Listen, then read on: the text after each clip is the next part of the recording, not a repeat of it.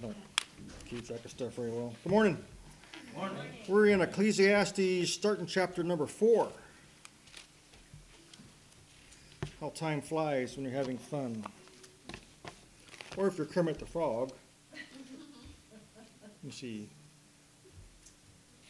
Time is fun when you're having flies. That's what it is. Okay, so I kind of mentioned a little bit last week as I was closing out that chapter 4 through chapter 10, or halfway through chapter 10, looks a lot like Proverbs.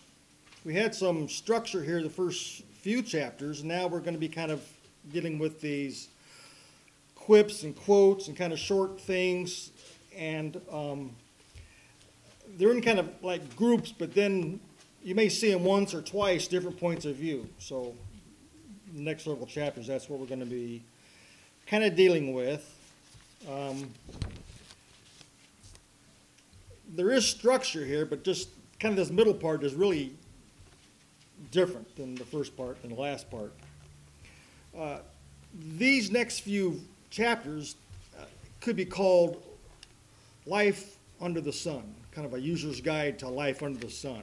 It talks a lot about that. It also talks about views looking through, or looking towards God through it too. So it kind of switches back and forth. The preacher's going to talk about some big issues, hardships of life, poverty and wealth, vexations of circumstances and of man himself. That's a deep one. I can't even pronounce it. The authority of kings and others misapplied. We don't see that. That was something that happened way back when. You don't see it these days. And the limits of wisdom to where it kind of encroaches on folly. It kind of gets ridiculous. Okay? So this is kind of like, this is what it's really like facing the world under the sun. And like I said, these various themes kind of overlap here and there, but and I'm going to try to give you a little bit of a kind of a synopsis about what we're going to talk about, so you'll kind of see what's going on. The chapter 4, the first part of chapter 4 talks about oppression without comfort. Oppression without comfort. Let's look at the first 3 verses of chapter number 4. Say a word of prayer. Father, we thank you, Lord, for this time we have, Father, to study your word, Father. Pray, God, you bless this lesson this morning, Father, in Jesus' name. Amen. Chapter 4, verses 1 through 3. So I returned and considered all the oppressions that are done under the sun, and behold, the tears of such as were oppressed, and they had no comforter. And on the side of their oppressors there was power, but they had no comforter. Wherefore I praise the dead, which are already dead, more than the living, which are yet alive. Yea, better is he than both they, which hath not yet, who hath not seen the evil work that is done under the sun. Let's see if I can unwind that a little bit.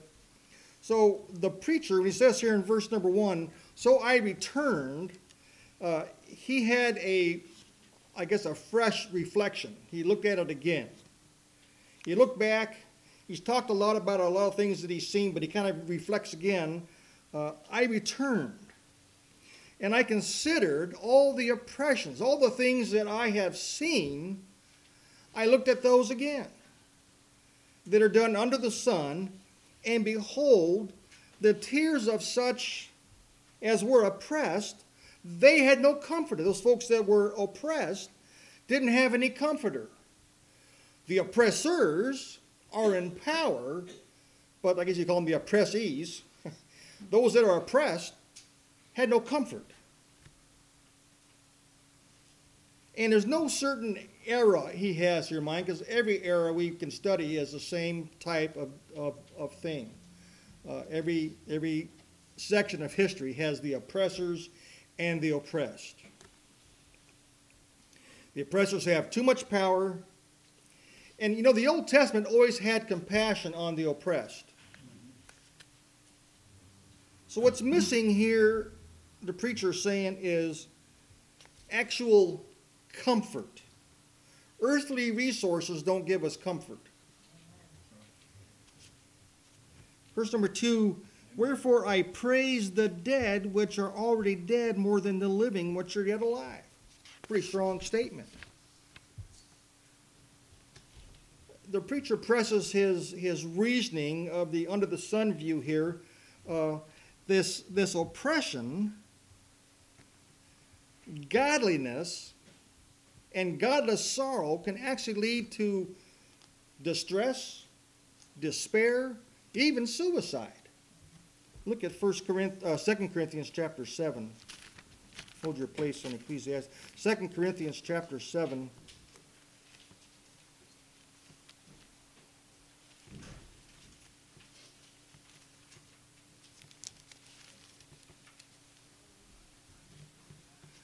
In verse number 10, for godly sorrow worketh repentance to salvation, not to be repented of. But the sorrow of the world worketh what? Death. So our sorrow about our sins worketh repentance. And it says not to be repented of or not to be regretted. We don't regret getting saved. We don't regret that sorrow we had about our sins. Amen. How we hurt God and how we're offending God. We didn't have sorrow about that. We did something about that. We got saved. But other folks, but the sorrow of the world worketh death. I don't know how many guys in my 22 years in the Army, I bet 9 people committed suicide that I knew over my 22 years. My 21 years in WTA, we had 4 drivers and people that I knew personally, good people, kill themselves. And I had no idea what was going on in their life. No one did. They just surprised everybody. But that's a real problem these days. Amen. It really is. How many folks do you deal with, Pastor, that probably on your 2 a month? Maybe. Yeah, your officer duties are, yeah. It's scary. So he says in verse 3, yea, better is he than both they, which hath not seen, who hath not seen the evil work that is done under the sun. Those that haven't been born haven't seen the evil things being done. And the preacher says they're better off. I don't know if I'd agree with that, but that's what he said. That's his viewpoint under the sun. They're better off because they haven't experienced the vanity and the oppression that other folks have been through. Let's look at verses 4 through 6. And again I considered all travail, whether every right work, that for this man is envied of his neighbor, this is also vanity and vexation of spirit. The fool foldeth his hands together and eateth his own flesh. Better is an handful with quietness than both hands full of travail and vexation of spirit. Talking about rivalry here a little bit. Again, he looked back. He had seen these things. He thinks about them. He considers them. All the travail, all the hard work, all the effort, all the labor we have, and every right work, every skill we have, that for this man is envied of his neighbor. This is also vanity and vexation of spirit. The preacher sees, and this is kind of a strange viewpoint here, the preacher sees that the main motivation for work is human rivalry. Think about it. Effort put forth, travail, and every right work, skill, often hides the scramble that man has for wealth, leadership, power, and status. You ever think about that before? That's right. It's called keeping up with the Joneses, whoever they are. There used to be a saying back, I don't know if they still say it anymore, but used to say it back when, keeping up with the Joneses. You got to get what everybody else has. And I remember back in the workplace there, I remember people saying, oh, I got my RV, I got my this, I got my boat, I got all this stuff here. Because they think they had to have that. Because everybody else had it. Everybody else was in debt too. You know, they want to join with them. But they had all these things. And if they have that thing and someone else has that thing, other people think they ought to have those things. Well, I got my boat. And it's bigger than yours. Oh, yeah? well, my next boat's going to be even bigger than that. And here we go, So, and their RV has to be a certain foot long.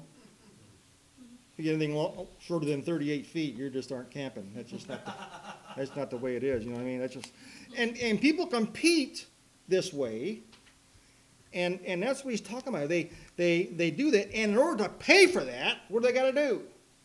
They got to struggle, work, overtime, all this, sacrifice their families sometimes to make ends meet. That's what the preacher's seeing here.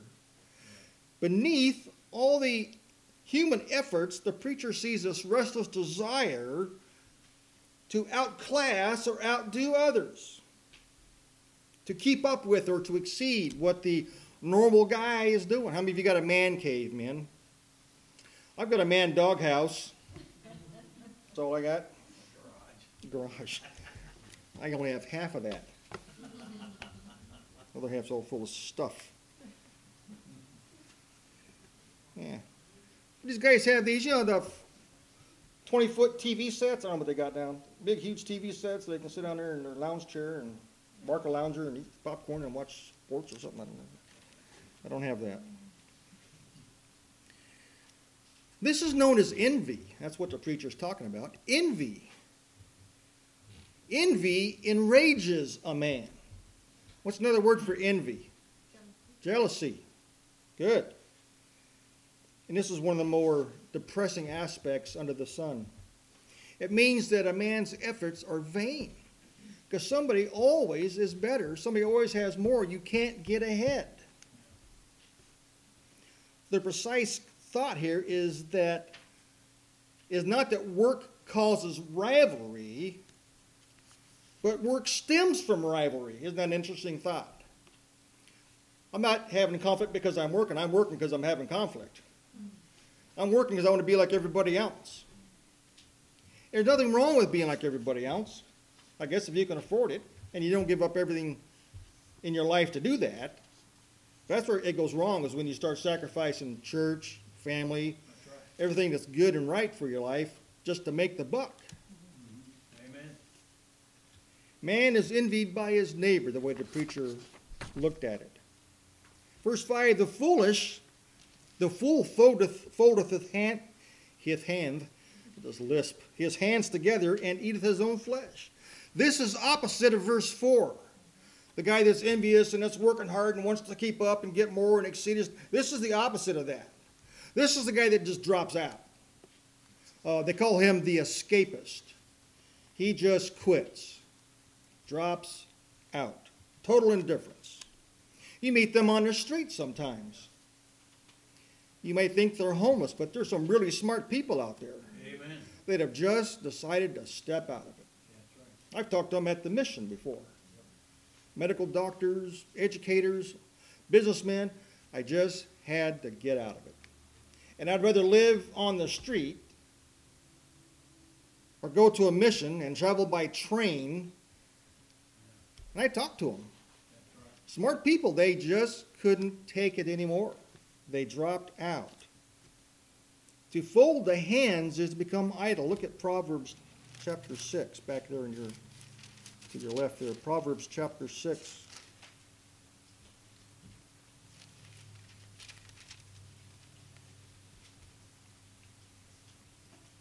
Proverbs chapter 6, verse 9.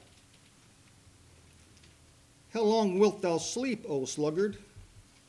When wilt thou arise out of thy sleep? Yet a little sleep, a little slumber, a little folding of the hands to sleep. So shall thy poverty come as one that travaileth, and thy want as an armed man.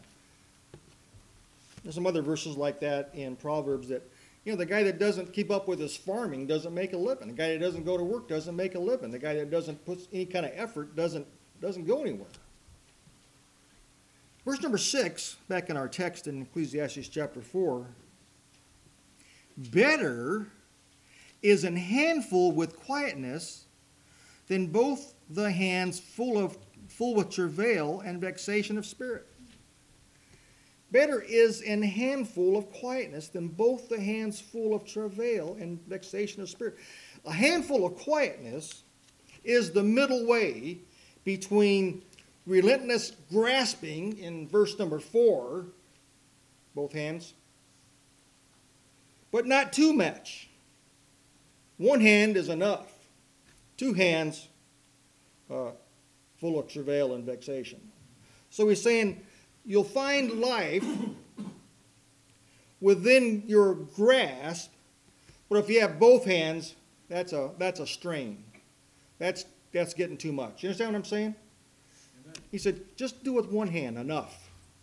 Don't be the guy that's getting both his hands full and working himself to death to get more. Get enough. Better is an handful or one handful with quietness than both hands full of travail and vexation. Amen. How such a life is attained is one of the underlying themes of the book of Ecclesiastes. How can I live a comfortable life? How can I do what I need to do and enjoy myself, as he said earlier back in chapter 3? How can I do these things and enjoy life and please God? That's where we're going. Let's look at verses 7 and 8. Then I returned and saw vanity under the sun.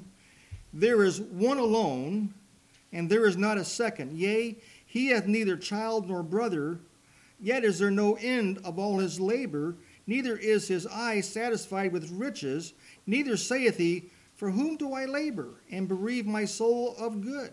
This is also vanity, yea, it is a sore travail.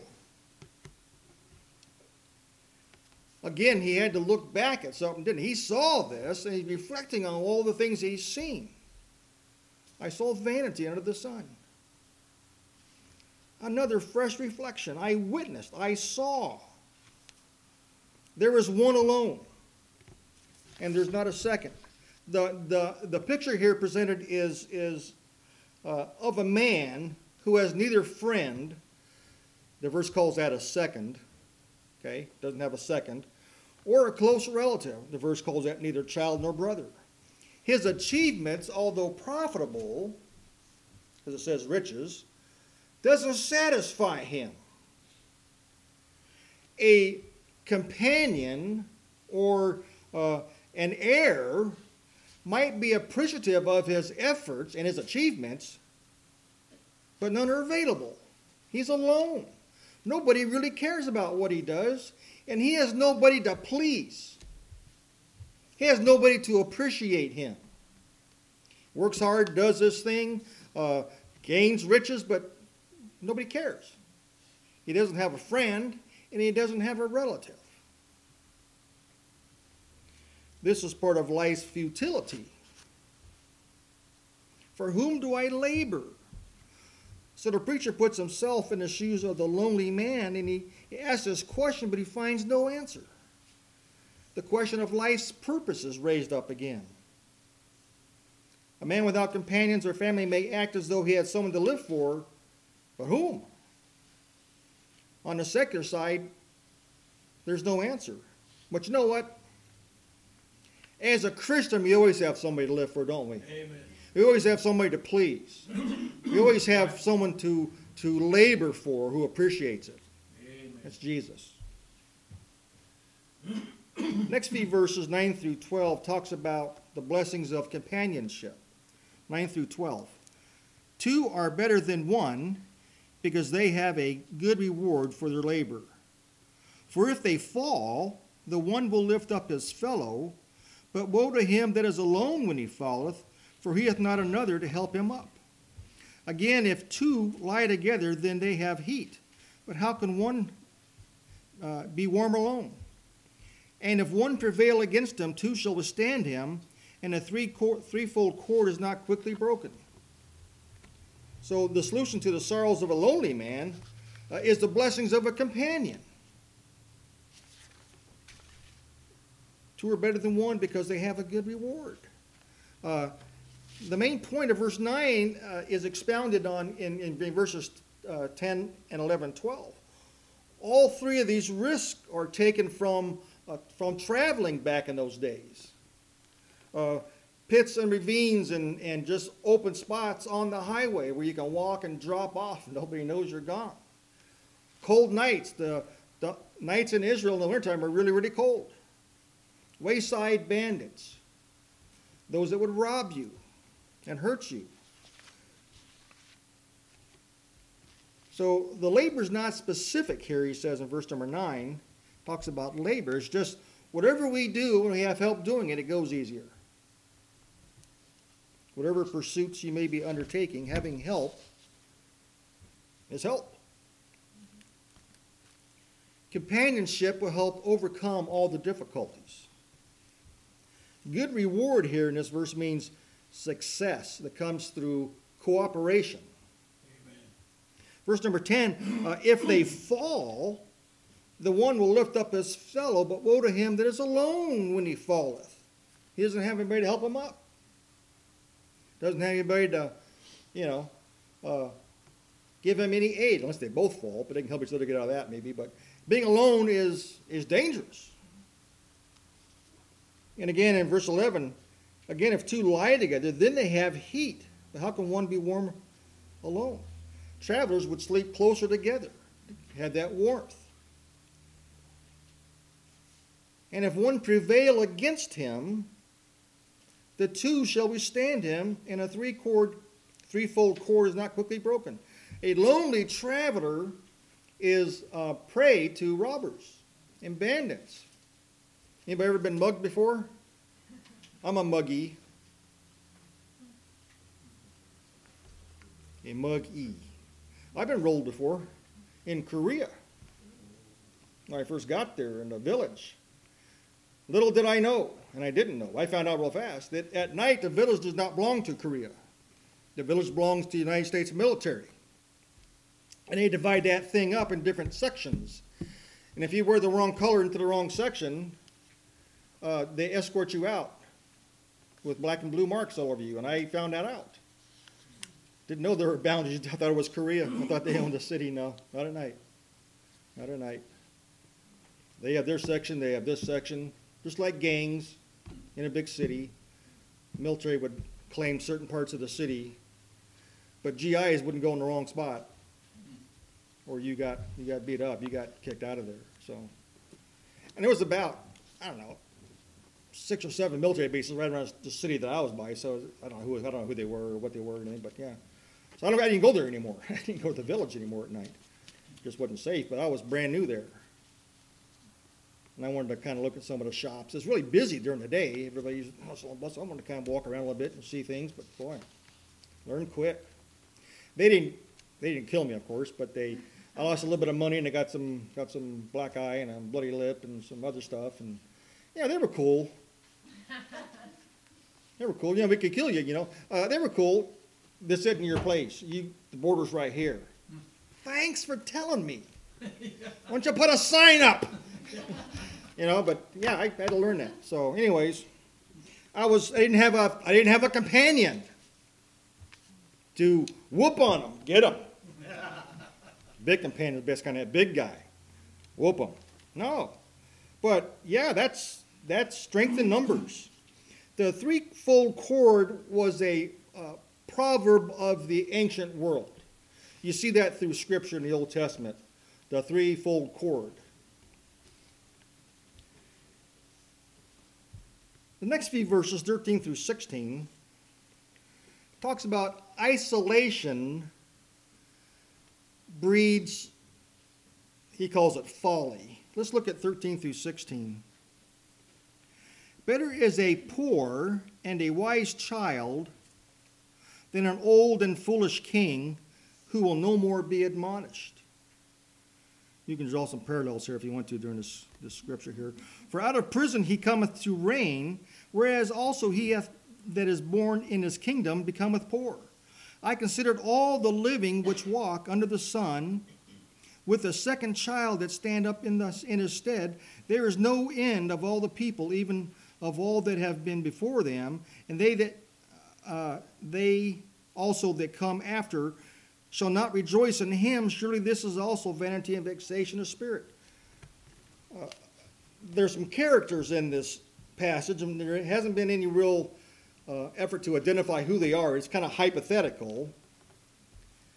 Better is a poor and wise child than an old foolish king who will no more be admonished. The Old Testament wisdom that we read about is reckoned to lie that with increasing age and experience, wisdom came.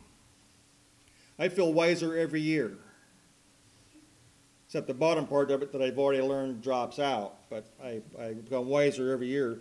Leviticus 19:32 says, "Thou shalt rise up before the hoary head and onto the face of the old man, and fear thy God. I am the Lord." But I also realize, and he expresses it here, that the aged may lose their wisdom. I was once young and dumb, but I'm not young anymore. Yeah. We start losing some wisdom here, don't we? We start doing some foolish things sometimes. Job 12:20 says, "He removeth away the speech of the trusty, and taketh away the understanding of the aged." I don't understand young people very well. I don't know what it is. The language changed. Acronyms that used to be there aren't there anymore. This used to mean this, doesn't mean it anymore. You know? I dealt with young people in the Army and at WTA, you have young people, and I could not keep up. I couldn't get the head stoop and the walk with the thing at the same time either. I stumbled every time. I can't get that. People do it all the time. I don't know what it is. They must be born with some other kind of gene or so. I don't know what it is, but I can't do it. I can't even text I can't do this. I got to use one hand and redo it. You know, I can't do that. I don't have that ability. Have I gotten dumber? No. I don't know. Everybody gotten smarter? I don't know. But the preacher applies this man losing wisdom. He couldn't be admonished anymore. An old man, been there a long time, can't be admonished anymore. So this hypothetical king, he once used to listen to advice, but as he grew wiser, he became wise within himself, didn't he?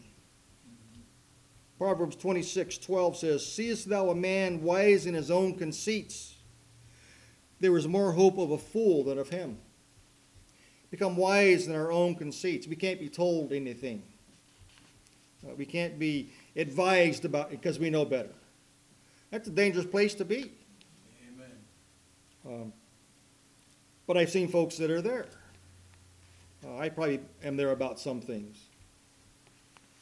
And what do you know? You're just a young person. You haven't lived through what I've lived through. You haven't seen what I've seen, you know. Sometimes they're really smart. You got to listen to them. Amen. So I have to give them credit. I'll take it under advisement, and I relabel it as my own idea, right? That's what we do. No, I listen to them. That's some good wisdom. Yeah, you'll be a wise old man someday if you don't break your neck first or something or whatever. Yeah, wisdom is perishable. It'll come, but then it'll go. It'll go. I think you get so much of it in there, it starts to just delete itself. Especially as old guys, we don't have much memory anyways, right? We don't have like about a 2K thumb drive, all we got in there, plug it in. We don't have much room for wisdom. But what we have, it's been swirling around for 60, 70 years. And I try to, go through the script to find something wise, and I get a couple of them all confused. They offset each other. So it's just dumb stuff comes out. So yeah, that's what happens to you. Look forward to that. Yeah, you're not as wise as what you used to be. But they used to look up to old folks as wise. I used to do that too. I used to look up to old mechanics. Man, they did stuff without computers. How did you do that? They did stuff without the tools we had. How'd you do that? How'd you make that? Amazing. I like to watch these old shows on history where they dug the tunnels for the subways and built a bridge. How'd they do that? Stuff's still standing, some of it, most of it, still there. Empire State Building, still there. All these old buildings, they had a lot of wisdom back then. Verse 14, "For out of prison he cometh to reign, whereas also he that is born in his kingdom becometh poor." This verse is kind of obscure, and the obscurity revolves around the ambiguity of who he is. There's a couple of he's here. Who is he? So let me paraphrase this a little bit. The young man has come out of prison to become king, even though he, the young man, was born poor in the older king's kingdom. The poor man in verse 14 is the same poor wise child in verse 13. You confused yet? There's more. The king in both of these verses is the same king. So this verse is more about the young man's humble origin. He had everything against him, and only wisdom helped him attain the throne. Only his wisdom that he had. But verse 15, and I considered all the living which walk under the sun with the second child that shall stand up in his stead. There's various interpretations to this text, but it seems in context to say that the youth, the second, the young man, shall take the place of the existing king in his stead. And then verse 16, there is no end of all the people, even of all that have been before him. They also shall come after. They also that shall come after shall not rejoice in him. Surely this is vanity and vexation of spirit. There, despite the large following this young man has, or even an older guy, but all this following that he had, what happens over time? It didn't last. Had this huge, yes, we want you to be the king, yeah, over several years, yeah, it's not so much. It didn't last. So this final phrase kind of sums up the preacher's point. A little more tale of the vanity in our world and frustration of trying to figure out what's going on. We don't like the old guy because he doesn't listen to us. So we get a new guy, okay for a while, then we don't like him anymore, and then there's somebody else. In the last 4 verses, we kind of seen another form of isolation here. The old king grows too self-confident, needs no advisor. He falls from favor, and the new regime, the young guy, takes over. And despite his humble beginnings, he will grow old. He'll also be abandoned in place of someone else. So that's kind of sad, isn't it? We'll start a little bit on chapter 5. Oops. Chapter 5 talks about, we talked about, in chapter 1, we talked about earth vanity. We talked about all the rivers and the wind. It blows and blows and blows, all the vanity there. We talked about what God gives us back in chapter 2, the assurance of his sovereignty back in chapter 3, those first several verses with all the pairs of pairs, God's sovereignty. And we look at the various forms of isolation here, without a companion, without a helper, without a relative, without anything. We face that. But earlier on, the preacher talked about a God who gives a life of joy and pleasure. We looked at that verse. How do you approach this God? So this chapter here, first part of chapter 5, talks about how to approach God. Talks about obedience, sacrifice, prayer, vows. But there are also dangers. If God is in heaven, the ruler and the judge, he cannot be approached just casually. So these proverbial verses here are inserted dealing with our approach to God. That's what the preacher's talking about now. And the first note, this is the first note kind of exhortation, how to approach God, how to address him, and receive, and how he will receive our vows. We don't mostly do vows anymore, but we'll get to that probably next week. Almost out of time. Let's look at the first couple of verses. Chapter 5, verse 1.